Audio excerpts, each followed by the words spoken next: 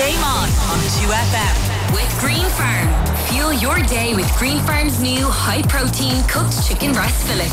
100% natural and packed with flavour.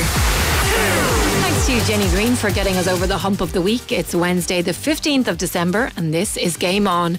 Coming up today, we'll preview all the Premier League action and we'll discuss Sergio Aguero, who bid an emotional farewell to football earlier today. Manchester City are still alive here. Balotelli, Aguero! I swear you'll never see anything like this ever again. In Camogie, Oulart-the-Ballad's golden generation are gunning for one more title. We'll hear from Shauna Sinnott and we'll talk to Des Ryan, who has swapped the Premier League for the Premier County. About to captain Tipperary to an All-Ireland victory and scoring a goal and 2 points in the process. Now, if you want to get in touch, please do so. You can text us on 51552 or tweet at GameOn2FM. Game on 2FM. Now, welcome along. We are going to get straight into football today because it is a very busy night for it. Plenty of games coming up. But first of all, we are going to talk Sergio Aguero and the impact that he had on the Premier League. And I'm delighted to say that David Sneyd, journalist, and Conan Byrne are with us on the line. David, to you first. Aguero, he's gone now from the game and he'd played a little bit for Barcelona before falling ill with a heart problem. It was really difficult actually to watch him today. He's 33. It's not like he's really young, but at the same time you could see how much football meant to him and how difficult it was for him to be faced with an ending like the one that he had. Yeah, no, absolutely. Like you were looking at the press conference and it must have been something that he wanted to do, just almost to have that release of emotion, almost get it to let it flow, because I can only imagine how difficult the last while has been for him. I think the fact that obviously the irregular heartbeat and the fact that he was able to even continue, that's the most important thing here. Like, you know what I mean? The fact that he probably felt lucky to even be in a position to be able to hold that press conference, because things could have worked out so differently if he didn't get that medical attention on the pitch when he did kind of go down first. It could have been so much different. But yeah, you kind of got that sense, because you see it's like someone who would have obviously grown up in Argentina and moved to Europe at a young age, Atletico Madrid, to forge that career, and he kind of on his own for so long, and then obviously became a legend in the Premier League with Manchester City. And you kind of look at, well, I think you're right in what you say there. Like, it was actually difficult to watch. Like, there'll probably be some Man United fans who would probably fill out tears watching that goal that he scored in the last kick of the game from, was it, in 2012. But even they would kind of feel a kind of a pang of guilt for him, or kind of regret for him, because the career he had, I should say, 33, like he is still Is 33 young? I don't know. Conan Byrne is with us. I'm 33, so I like to think that was young. Conan Byrne is 33 young for a footballer? I'm not sure. He's only a baby, Marie. But seriously, Conan, though, what a career. When you think about that Manchester City team, he probably is one of the first people that comes to mind. He left them with 5 Premier League titles, 1 FA Cup and 6 League Cup triumphs. And then you throw in his individual stats, which are just unbelievable. City's all-time leading goal scorer. He has the most Premier League hat-tricks, more than anybody else. The top overseas goal scorer in league history, and he is the 4th in the Premier League all-time scorers list. Yeah, and I think if you add if he did have a little bit more height in him, he probably would have scored a lot more goals as well, considering he's such a small striker. But like as David says there, with the press conference itself was such a tough watch, very emotional. And as you say, he's 33, but he probably signed. He hasn't won the Champions League. He's been runner-up last season, obviously with Manchester City, and it's probably the one thing that he wanted to win. And maybe going to Barcelona, obviously not at the moment, but he probably thought ahead that it might have been a good opportunity for him to do that. But the stats speak for themselves. The legacy that he will. That goal that Martin Tyler is famous for now, the Aguero scream as he puts the ball into the net to win them the Premier League trophy for the first time in 2012. It's remarkable, and he's going to be a big loss to football in the world. And as you said, we talked about his stats. 184 goals in league goals is absolutely extraordinary.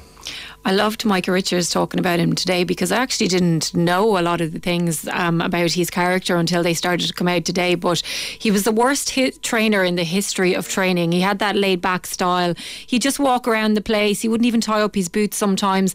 Richards thought, okay, you're after making a mistake here now. Like, he's not going to be the player that you're expecting. He thought that Tevez was better. But as soon as he went on that pitch, David Sneyd, he could make magic, really, is probably the best way of putting it. He was just lazy, like so many instincts. There were so many finishes that he seemed to get where he'd be kind of almost on the run, and he just failed to find that near post. And you almost hear that the goalkeeper shouldn't be beating at the near post, but there was so many where he just was able to find that little bit of space. And when I was watching that press conference earlier, and obviously the tears, and Conan mentioned there about the Champions League, and like, you feel bad saying it, but you almost felt as if like the writing was on the wall in terms of what was coming with Man City for a couple of years under Pep Guardiola. Like, even last year, like, Guardiola gave that kind of, after he'd won the league, that emotional interview on the pitch where he's in tears talking about how they'd never find another one like Sergio Aguero. But I think, like, you can't forget that City played last year even when Aguero had been fit without him, really, because it was, even at that point, City and Guardiola were kind of looking to the future of what the kind of the future will be, almost without the kind of the usual, the non-recognised kind of striker who people always talk about.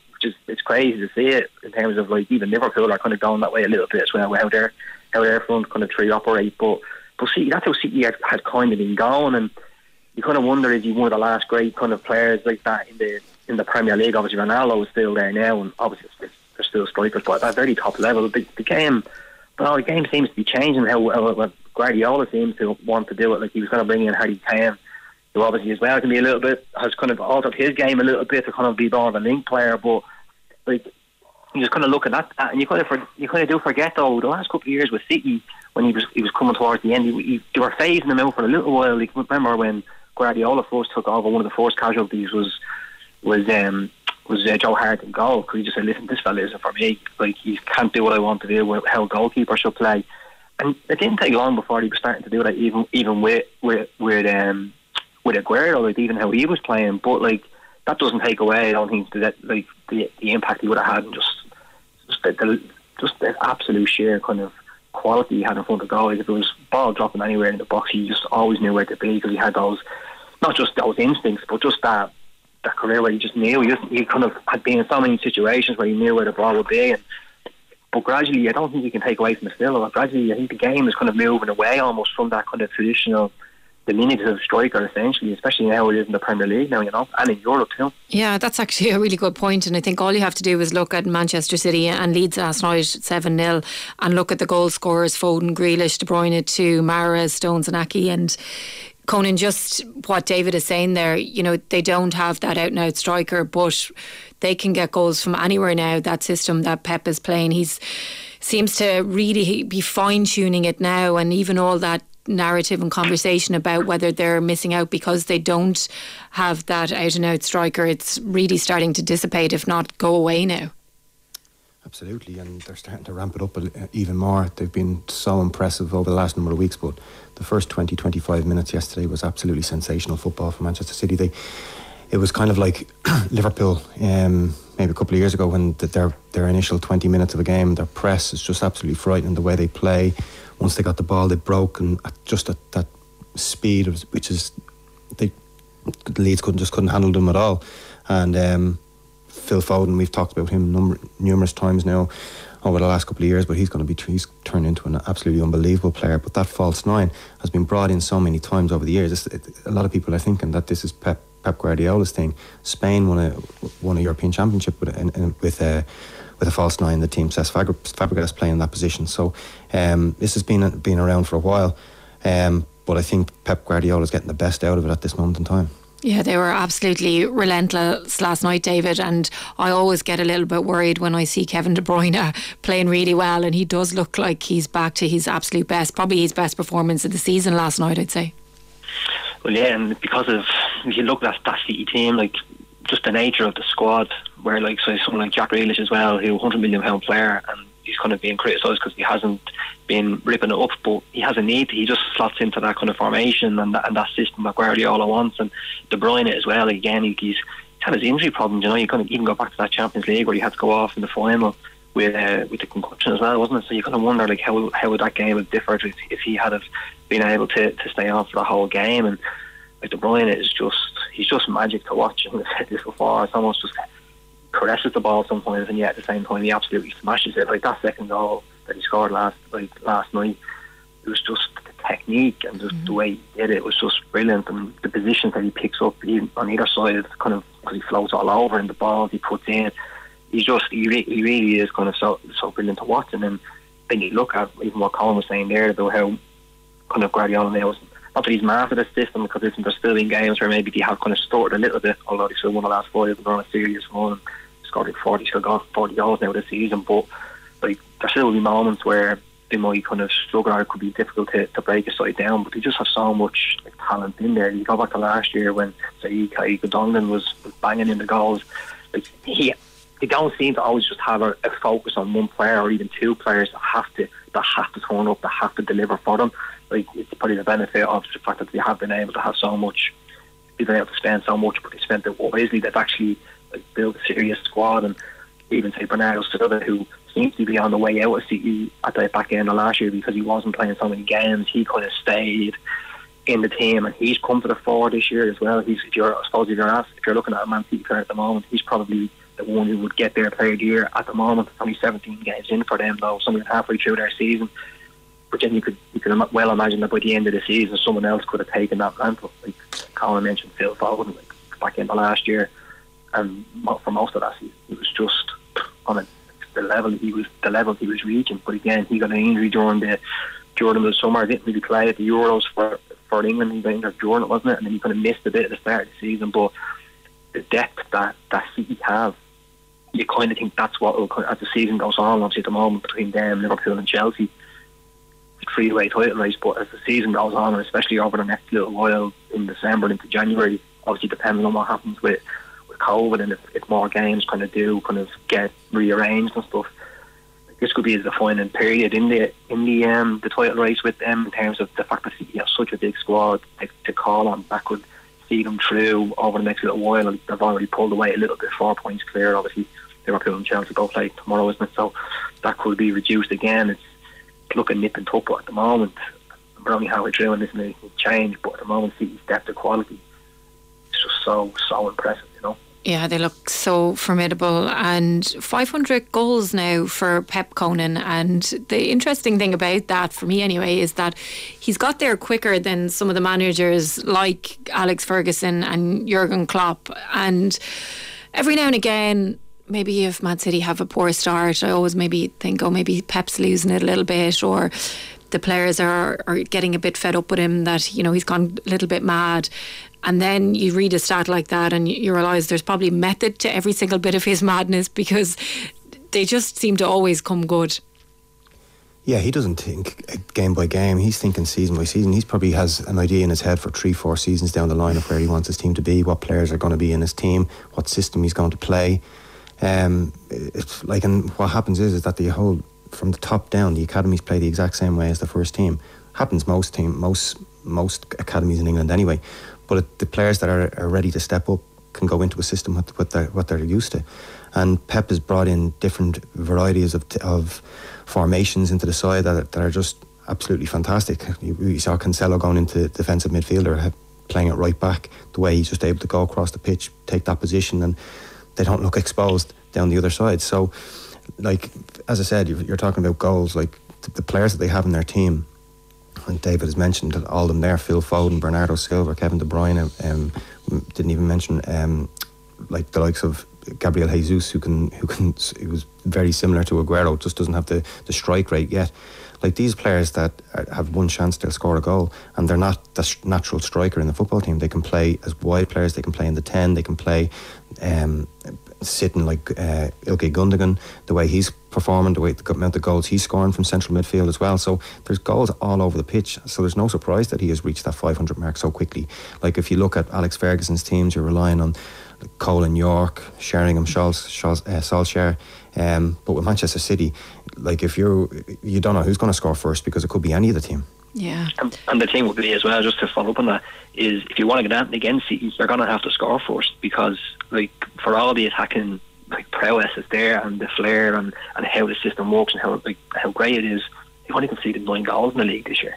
You know what I mean? Like, you look at Chelsea, and like they've conceded 11, and yet like Thomas Tuchel is kind of seen as a manager who has so much control, especially defensively in his side, and yet that's what City have as well. Obviously, like Ruben Diaz came in last year, it was an absolute like force, but like this year again, they just followed it up, and 17 games, only conceded 9 goals. Like, that just shows you that, like, even if they do have a bit of a blip, and maybe they only score 4 goals in a game, not 7, like, the chances that they're scoring against them are so slim. And when a team goes in, it's like it is like United in the 90s and the early 90s, and even started of the last decade, where teams are beaten before you even played them. And City are kind of at that level again over the last little while, because, like, first of all, like, you're probably not going to even get a chance to score against them, and if you do, they're probably still going to be able to have the firepower to overcome it. They were just from the off relentless yesterday. 31 shots on the Leeds goal. But did we learn anything about Leeds, Conan? Was it just too much for them? Yeah, look, they're missing a lot of players through injury. I'm not going to talk down on Bielsa's tactics or anything like that. I just thought they were very open, and I'm sure in hindsight he probably would have done things a lot differently, having seen the scoreline that it finished up. But yeah, I just think Manchester City were absolutely sensational. Leeds, as I said, they didn't have the squad that they usually have. They're regular players in the team that may have prevented that scoreline. But having said that, I still think a comprehensive victory would have taken place last night if Leeds had their full strength team, given how good they have been over the last number of weeks, and how they were, the form that they were in last night was unbelievable. But look, Marco's going to have to go back to the training ground now over the next couple of days, hopefully get his full strength of players back, and go again, because they're not in great form at the moment at all, and they really need to start picking up points, especially over the Christmas period. I think we're going to be hearing a lot of that, teams not having a full strength squad, because COVID is starting to run riot now, and no doubt will do over the Christmas period. David, Aston Villa last night, a 2-0 win over Norwich, and another impressive performance as well under Steven Gerrard. He's doing quite a lot of things right.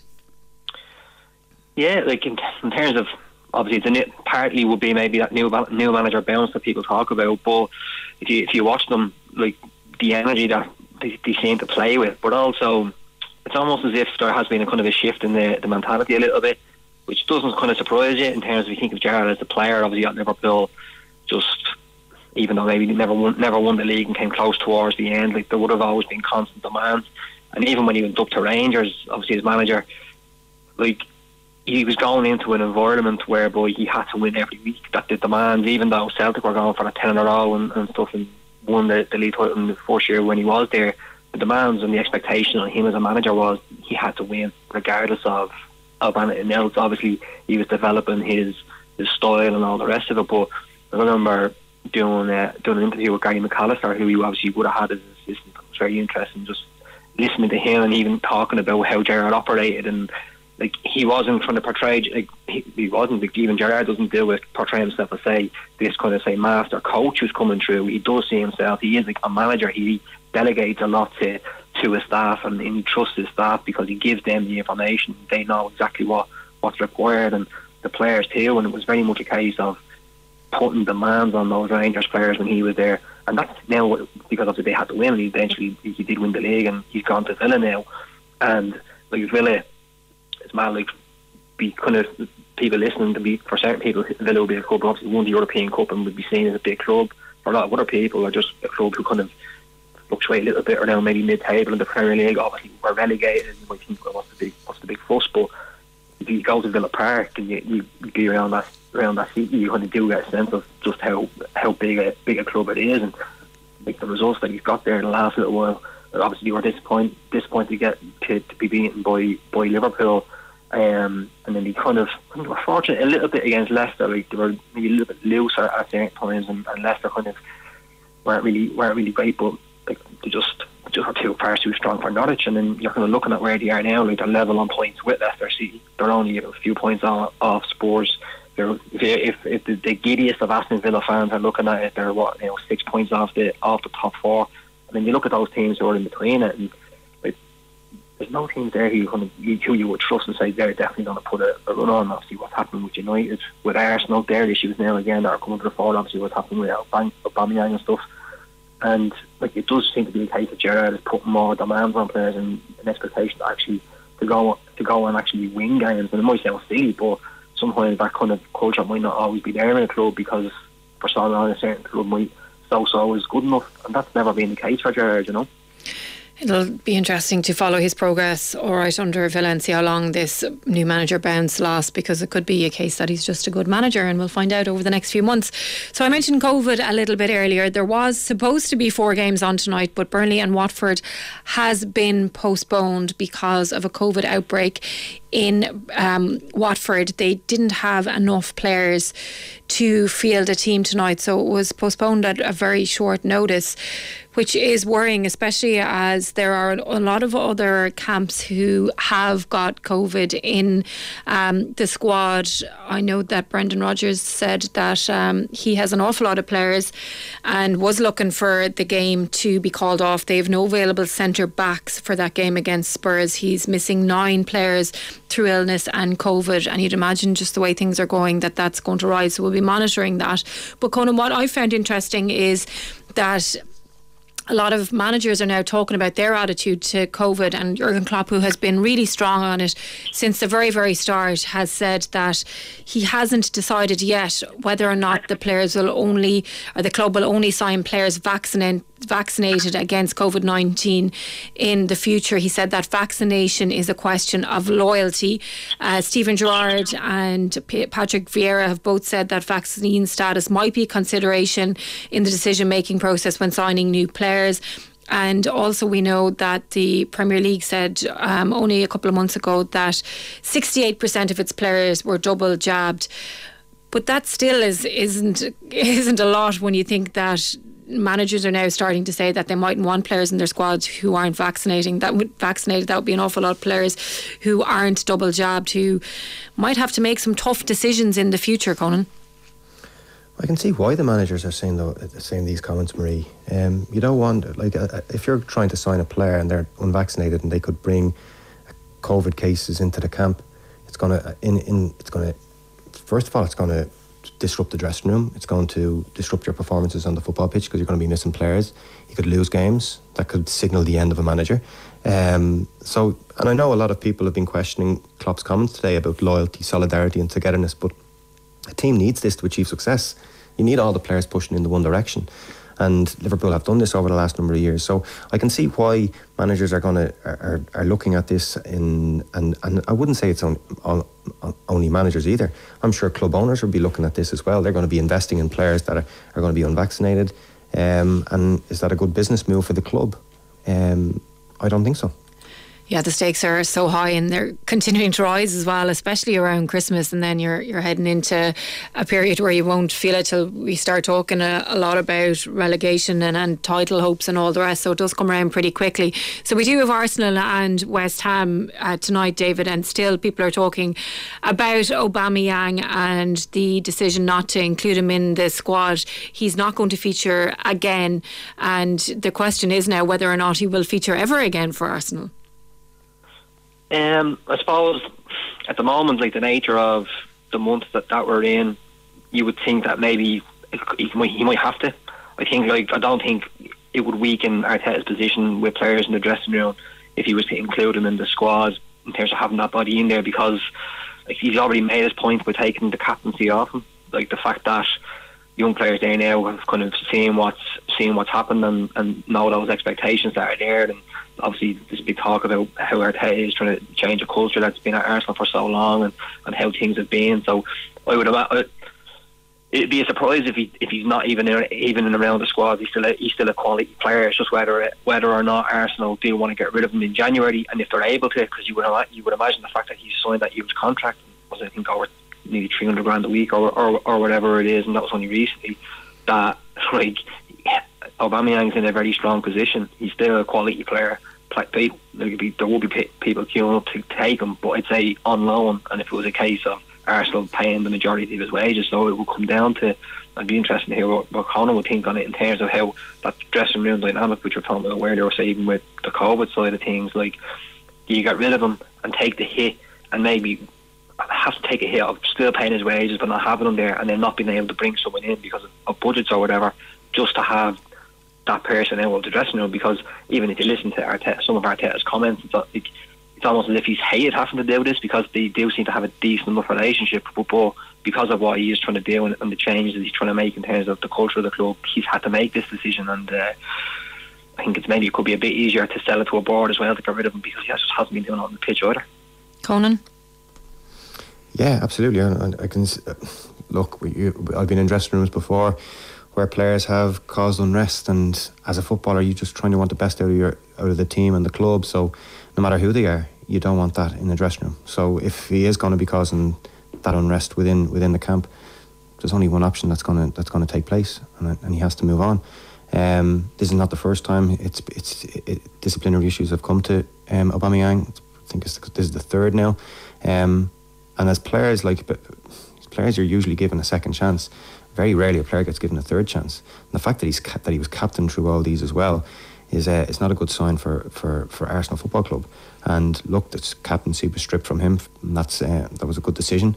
And it'll be interesting to see who takes over. But in terms of Aubameyang's future, I can understand why he might need to be playing over the next couple of weeks, considering the COVID cases in England.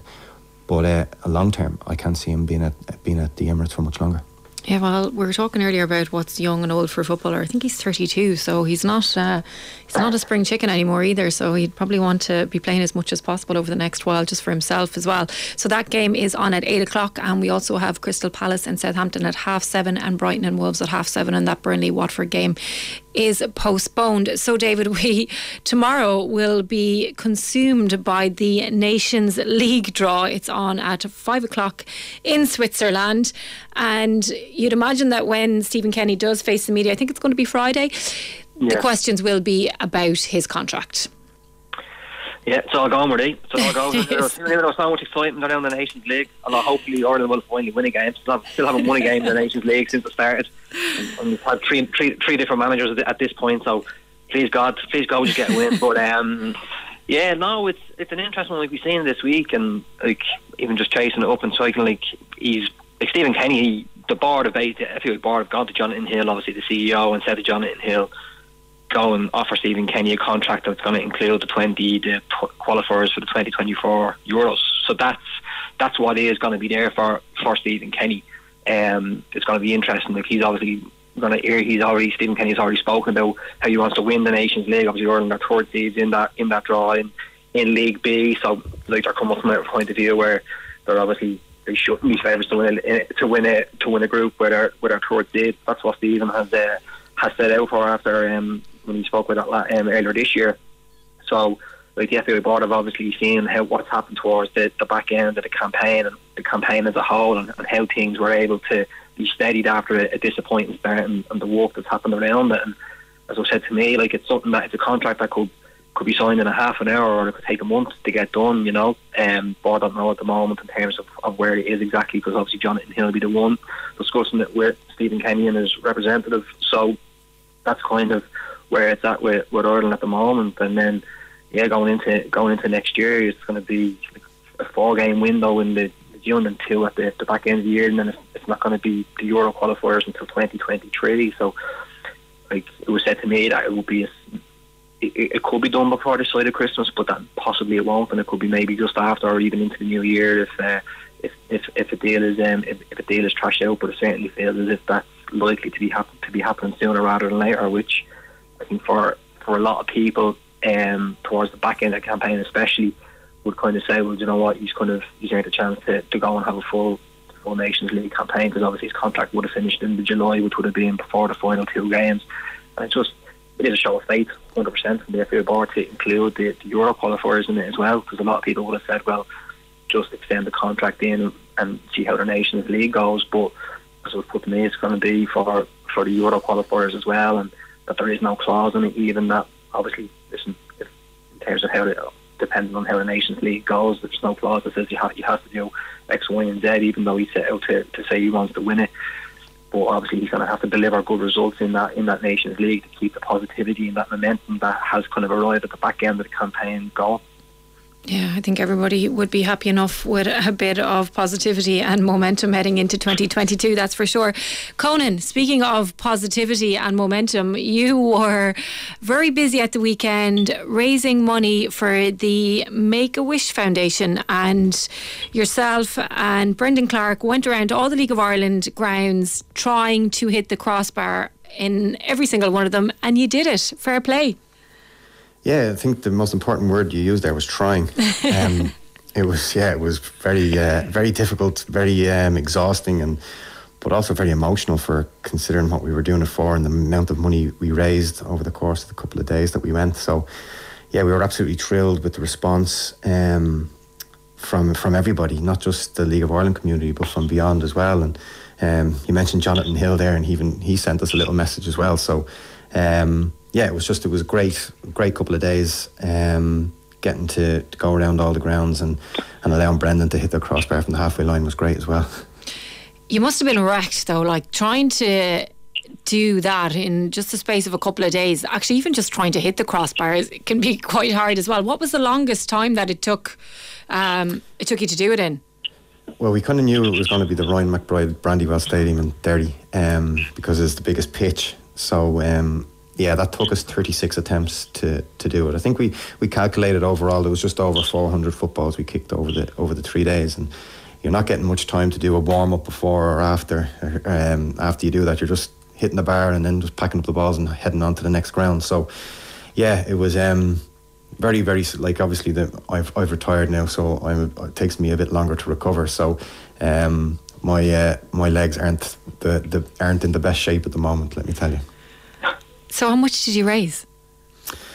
Yeah, so far, yeah, we've an auction to do now with all the jerseys that we got from all the clubs. But I think at this moment in time on the GoFundMe page, it's I think it's 18,600. I think that's amazing. But we're going to be guaranteed 21 because we've been Dundalk FC have kindly sponsored us €1,000, and also Manguard Plus as well have given us €2,000 because we managed to hit the crossbar within 20 shots at most grounds. So that was very kind of them to offer 2,000. So yeah, we're on just hitting 21,000 now, which is phenomenal, because considering we were only hoping for 10, and as you talked about there, it's all for Make-A-Wish Ireland. There 200 children on a waiting list waiting on wishes to be granted for those children. So wouldn't it be just such a shame if those wishes weren't granted over the next couple of months? And so yeah, it was just a little tip of the iceberg stuff, but hopefully it'll make a little bit of difference anyway. Yeah, well, fair play. And if anybody wants to donate, it's all on Conan Byrne's social media platforms. You'll be able to find him. And just before we finish up, David Sneyd,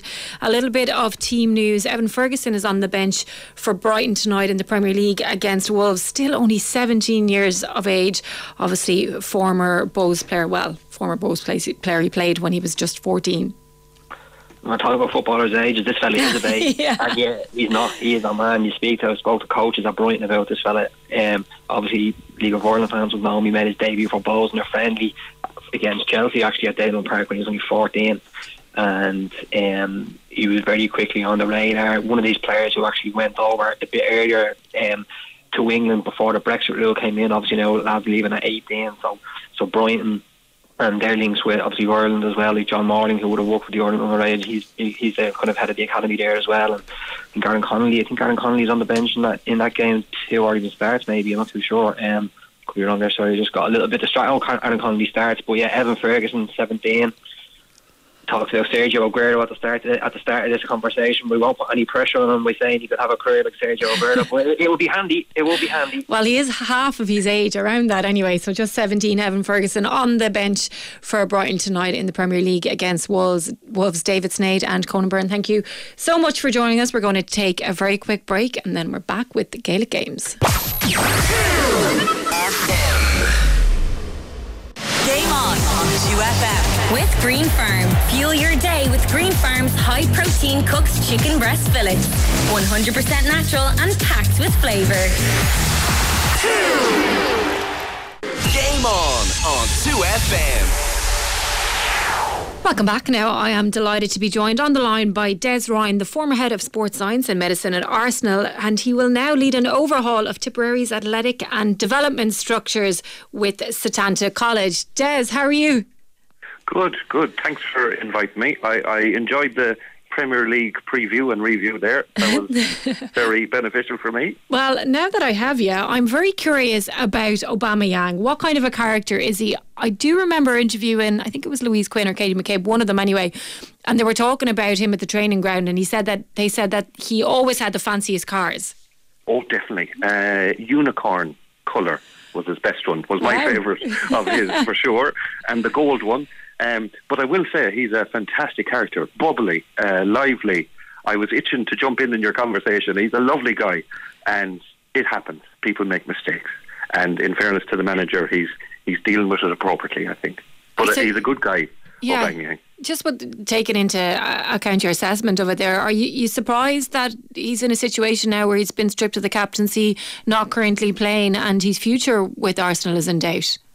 Well, I don't know about that. I don't know anything about his future, but in professional environments, everybody, staff, players, young players, academy, parents, there has to be rules, there has to be repercussions, there has to be standards, and it's important to act on those things. It would be a worse situation if they weren't acted on. Yeah, well, it'll be interesting as well to see how it plays out for sure. So, Des, I think people are probably really curious about you because it's so rare to see an Irish person being head of sports science and medicine at one of the biggest clubs in the world. And obviously when things like that happen, we get very proud of the person that is in that situation. I know you've left now, but you were there for quite a long time. How did you end up there? Yeah, well, I was working for Fairview for a long time before that. And I will emphasise I was head of sports science and medicine for the academy. So in the RFU, I was fitness education manager. I managed the conditioners in all the academies. I developed the educational programs and the physical framework. So basically, they saw the work, the good work that was done in Irish rugby. They invited me over for a presentation. Then a position came up. It was driven by Colin Lewin, the famous physio. He knew the younger players needed help, needed athletic development, needed a long-term plan. And thankfully, I had a successful interview with Liam Brady, who mentored me well, guided me well in my time over there. And I was there for a very, very enjoyable 9 years. And I must say, some excellent people and players came through the system with the help of everyone. Yeah, and you brought a lot of Irish people through as well, just in your side of things, in the sports science side of things, because I know we've obviously all heard about Jerry Flannery, been over there and we've seen some of the viral posts. But Barry Solon as well was there, the Mayo man. So you definitely brought through a few people from here, and I'd imagine gave a lot of people a leg up. Well, Barry earned his position there, a very, very good conditioner at the first team, and I will definitely mention Paddy Roach, a Tipperary man, who was working in the academy, and definitely one of the best strength conditioners I know. And Ireland, you wouldn't believe the talent Ireland produce in athletic development, like Philip Morrow and Saracens. There's endless names. We're really producing some high quality coaches in Ireland at the moment. Oh, that's really And Johnny O'Connor was over there too, and he's leading the way in Connacht rugby. Oh, very good. So we have a nice coaching community. Yeah, because you do hear of our SNC coaches and our sports science professionals spreading their wings and travelling around a lot as well. But you're back now and you're involved with Setanta College, and this new partnership with Tipperary GA has caught a lot of people's attention. What's the plan with Tipperary, and what do you hope to achieve, Des? Yeah, it's happened organically. I came back. Setanta, of course, is mainly focused on education. We want to help teams, help sports organisations. We want to create opportunities for graduates. So it started off with Dinny Maher, the games manager. Will you help us out with under 14, 15? Of course, we love that. Then, of course, Liam Hennessy, the founder of Setanta, would be very close to Colin Bonner, to Brendan Cummins, to Dave Power. And suddenly, we ended up in a lot of meetings with the board, planning what could be best. How could this be beneficial? What's the best way to do it? Joe Kennedy, the chairman, Tim Floyd as well. And we ended up in something very unique, I think, and dual aspirational. we want people to be healthy. We want to develop them. We want well-being as a focus. So hopefully they all end up playing for their clubs for the rest of their playing career. And they all stay involved in Gaelic games. And a byproduct of that, the other aspiration, is there'll be a steady flow of good players through all the age groups, hurling football, up to the senior level, and be as competitive and perform as high a level as possible. So we'll support them with many conditioners, athletic development coaches, we'll call them. We'll focus on movement. We'll educate them. We'll develop them as people, as players. We've got workshops on education, workshops on nutrition. There's one tomorrow night for the 14s, 15s, and the parents who prepare the food. Well-being, you name it. We'll be doing mindfulness with these young people. It'll be very enjoyable, I think. There's been so many conversations of late, Des, about underage structures and about the transition from minor to senior because of the gap really from minor to senior level and the difficulties that an awful lot of players face in trying to go from being an underage player to a senior player. And we know that the retention of players is difficult because trying to make that step up can be quite hard. So just from your point of view, how important is it then to nurture these young people and get them into a position where they can eventually bridge that gap to senior level, and how difficult is it really? Yeah, it's the profile of a senior Gaelic player at the highest level now is outstanding. It's equal to professional rugby, professional soccer in a slightly different way, completely different sports. But the level of speed repeatability, endurance, durability, strength, it's a really high level. So that's why this support is important, and there are little gaps, say, after under 17 to get to under 20. But the athletic development coaches will be there to help them to continue that physical development, to prepare for the next level.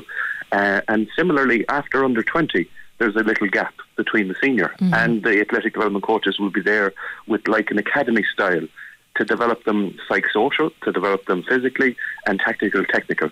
And I must say, the most important thing is the sport, is the skills. We're just support.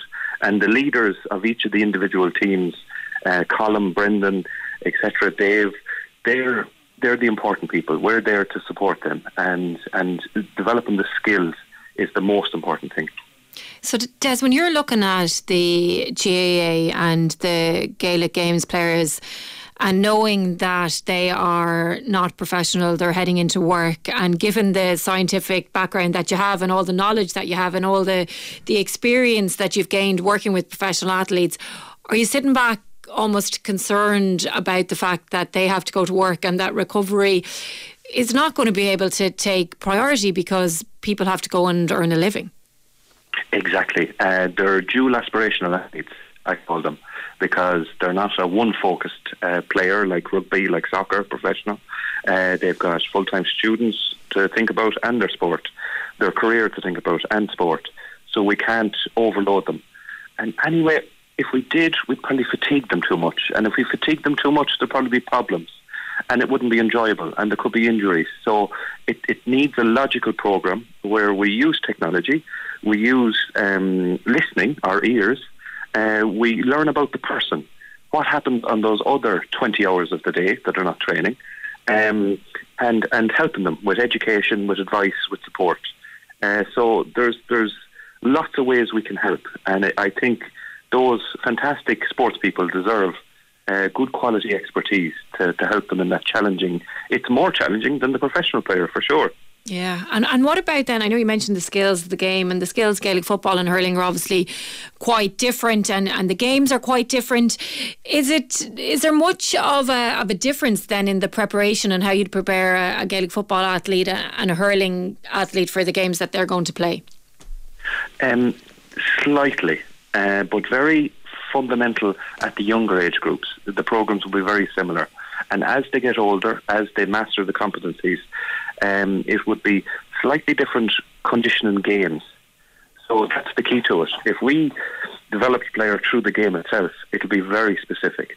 So the specific hurling games that will overload them, and brilliant coaches like Tommy Dunn will work with the athletic development coaches to create those games, to overload them. and then you're actually working on the specifics of the sport itself while you're conditioning them on the pitch. And then in the gym, I like to think of it as nearly even more specific. It's individual. We really focus on movement, mobility, stability, and every player has different movement signatures, and we'll be trying to get the best out of them in that. But yeah, there'll be certain exercises in hurling, wrist, shoulder, forearm, that'll be a little bit more emphasis in hurling. The rotation, a little bit more in hurling, and in football, still rotation, but a little bit more hip mobility, a little bit more linear running. Okay, well, it's fascinating the way it's evolving, and the involvement as well of Setanta, and the fact that you're bringing it all together now. We were talking about Manchester City earlier and how they played the same brand of football the whole way through the academy to the senior, and we know that's what they're trying to do with the Irish football team as well. So it seems to be the right way to do things, Des. So we wish you all the best with Tipperary, and we look forward to seeing the results on the pitch. Thank you. Thanks, Des. Game on 2FM. With Green Farm, have your dinner ready in a flash. With Green Farm's high-protein cooked chicken breast fillets. Available in selected stores nationwide.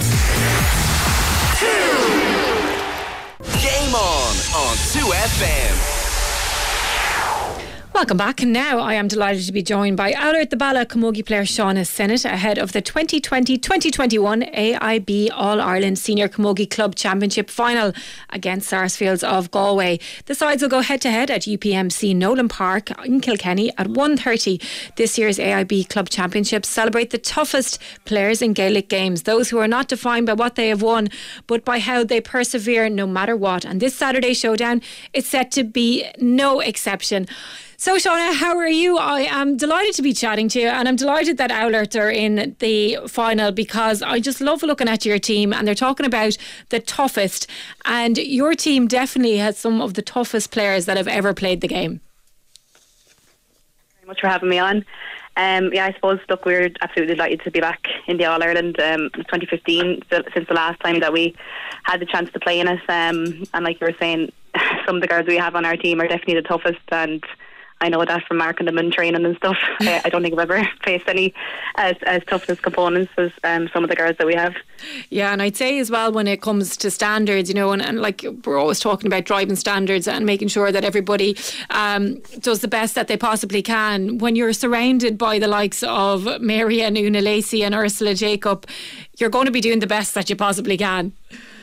Oh, definitely. I suppose the three women that you've named there, are such leaders in our team, and I could name a few more as well, but we've such high standards set for ourselves that we expect the best from ourselves, and we don't expect anything less. So we all drive each other on. We all want to do the best we can and win as much as we can, I suppose, when we are playing camogie. Yeah, and you're playing against Sarsfields, and the interesting thing about you guys meeting is that really, without the two teams and what you've put in, this final probably wouldn't have taken place.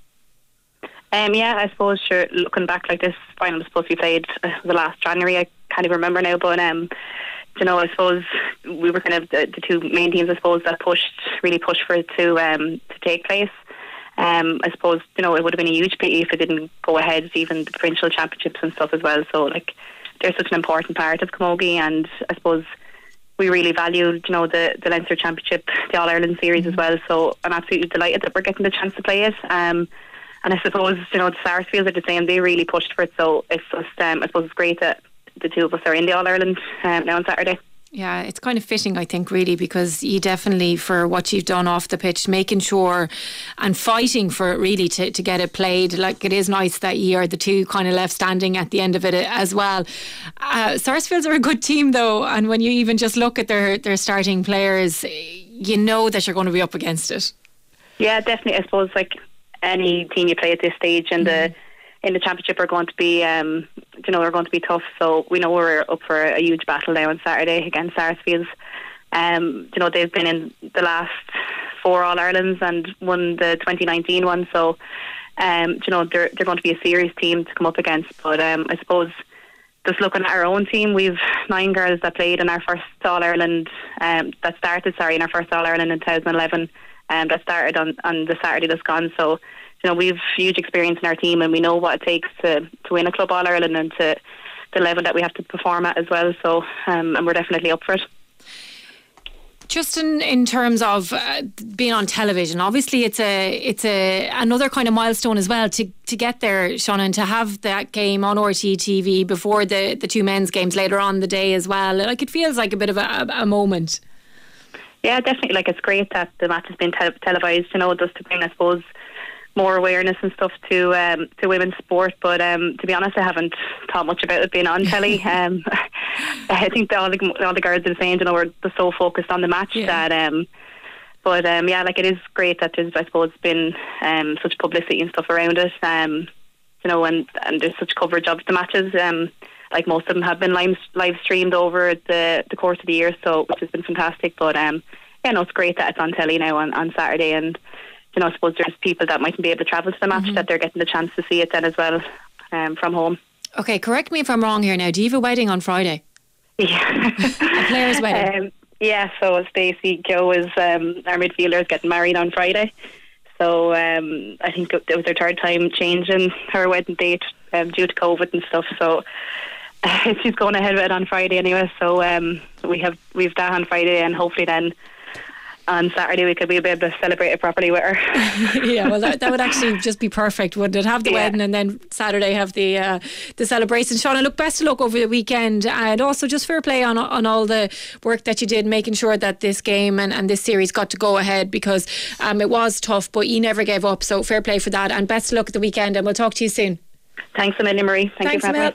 So that is all we have time for. Tara Coomer is up next, and we'll be back starting our build up to all of the weekend's action tomorrow. We'll be back tomorrow. 2 FM. Game on 2 FM with Green Farm. Fuel your day the healthy way with Green Farm's on-the-go chicken bites. 100% natural and packed with protein. Available in selected Tesco's nationwide.